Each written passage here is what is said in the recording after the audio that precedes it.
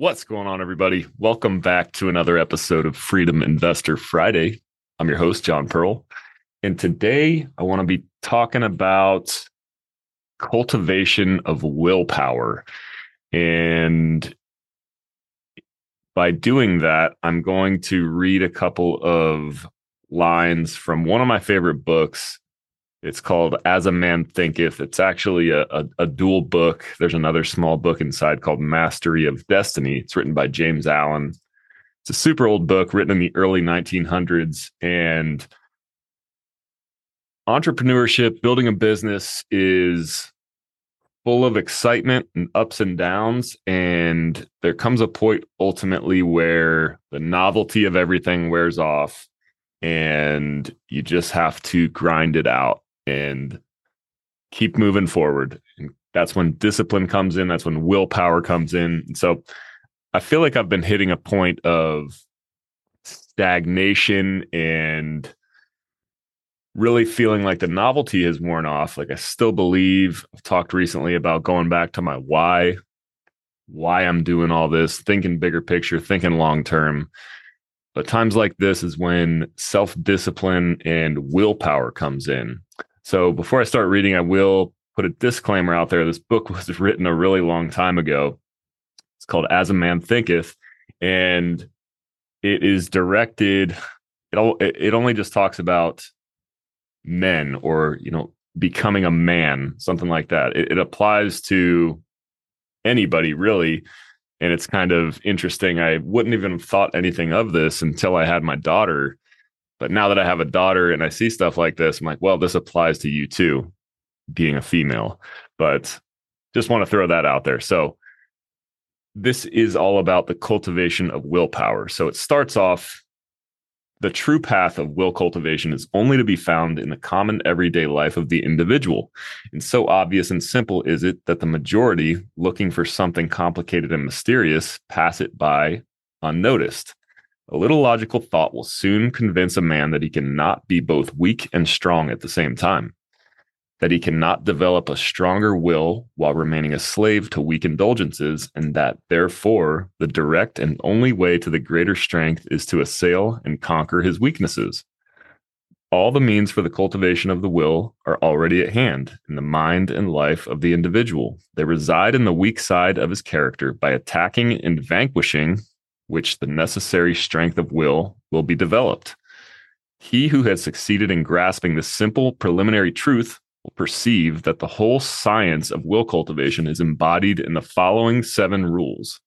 Number 1, break off bad habits. Number 2, form good habits. Number 3, give scrupulous attention to the duty of the present moment. Number 4, do vigorously and at once whatever has to be done. Number 5, live by rule. Number 6, control the tongue. And number 7, control the mind. So these are the principles of cultivating strong willpower. And now I'm going to go into a little bit of detail about each one. So anyone who earnestly meditates upon and diligently practices the above rules will not fail to develop that purity of purpose and power of which will enable him to successfully cope with every difficulty and pass triumphantly through every emergency. It will be seen that the first step is the breakaway point from bad habits. This is no easy task. It demands that putting forth of great efforts or a succession of efforts, and it is by such efforts that the will can alone be invigorated and fortified. If one refuses to take the first step, cannot increase in willpower, or by submitting to a bad habit because of the immediate pleasure which it affords, one forfeits the right to rule over himself and is so far a weak slave. He who thus avoids self-discipline and looks about for some occult secrets for gaining willpower at the expenditure of little or no effort on his part is deluding himself and is weakening the willpower which he already possesses.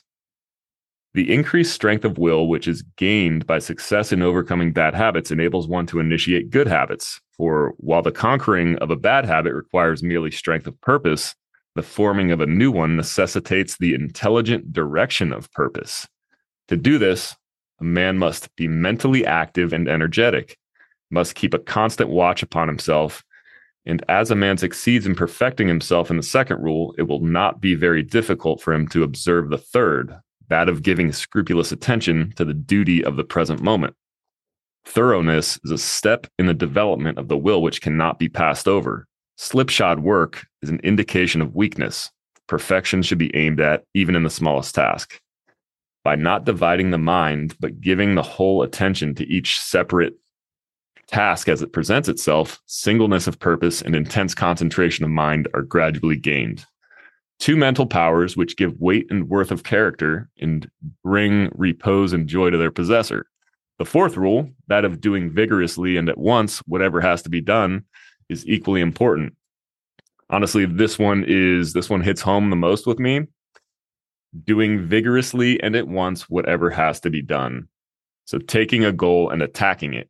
Idleness and a strong will cannot go together, and procrastination is a total barrier to the acquisition of purposeful action.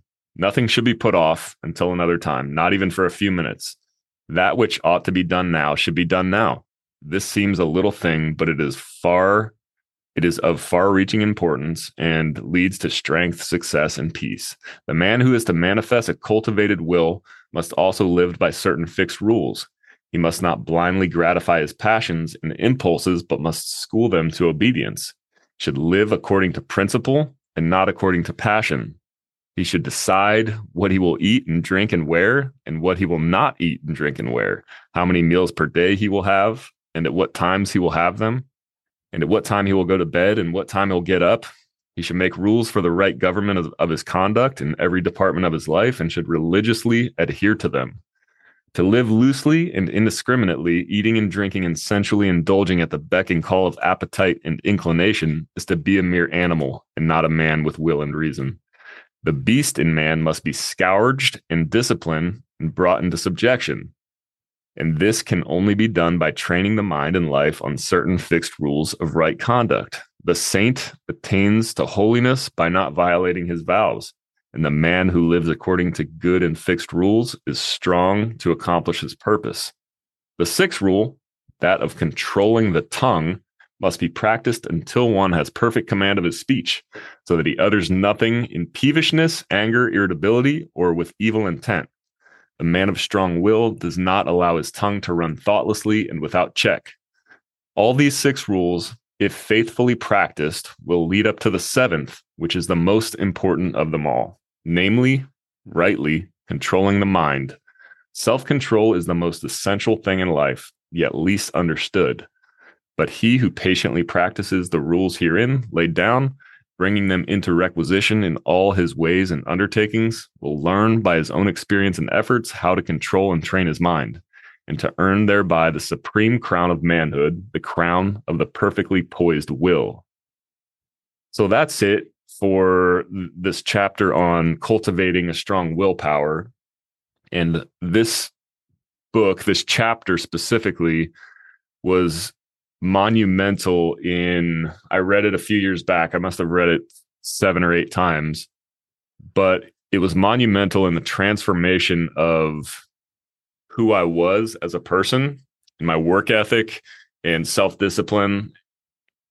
And it helped me start my shift, my transformation into somebody who's capable of taking on bigger, more difficult tasks and focusing on and prioritizing things that need to be done now as opposed to things that don't deserve my attention. So it's been huge, and I just wanted to share one of my favorite parts of that book. So I hope you got a little bit of value out of this. Again, this is from James Allen, As a Man Thinketh. And this stanza is actually from the little bonus book inside of it called Mastery of Destiny.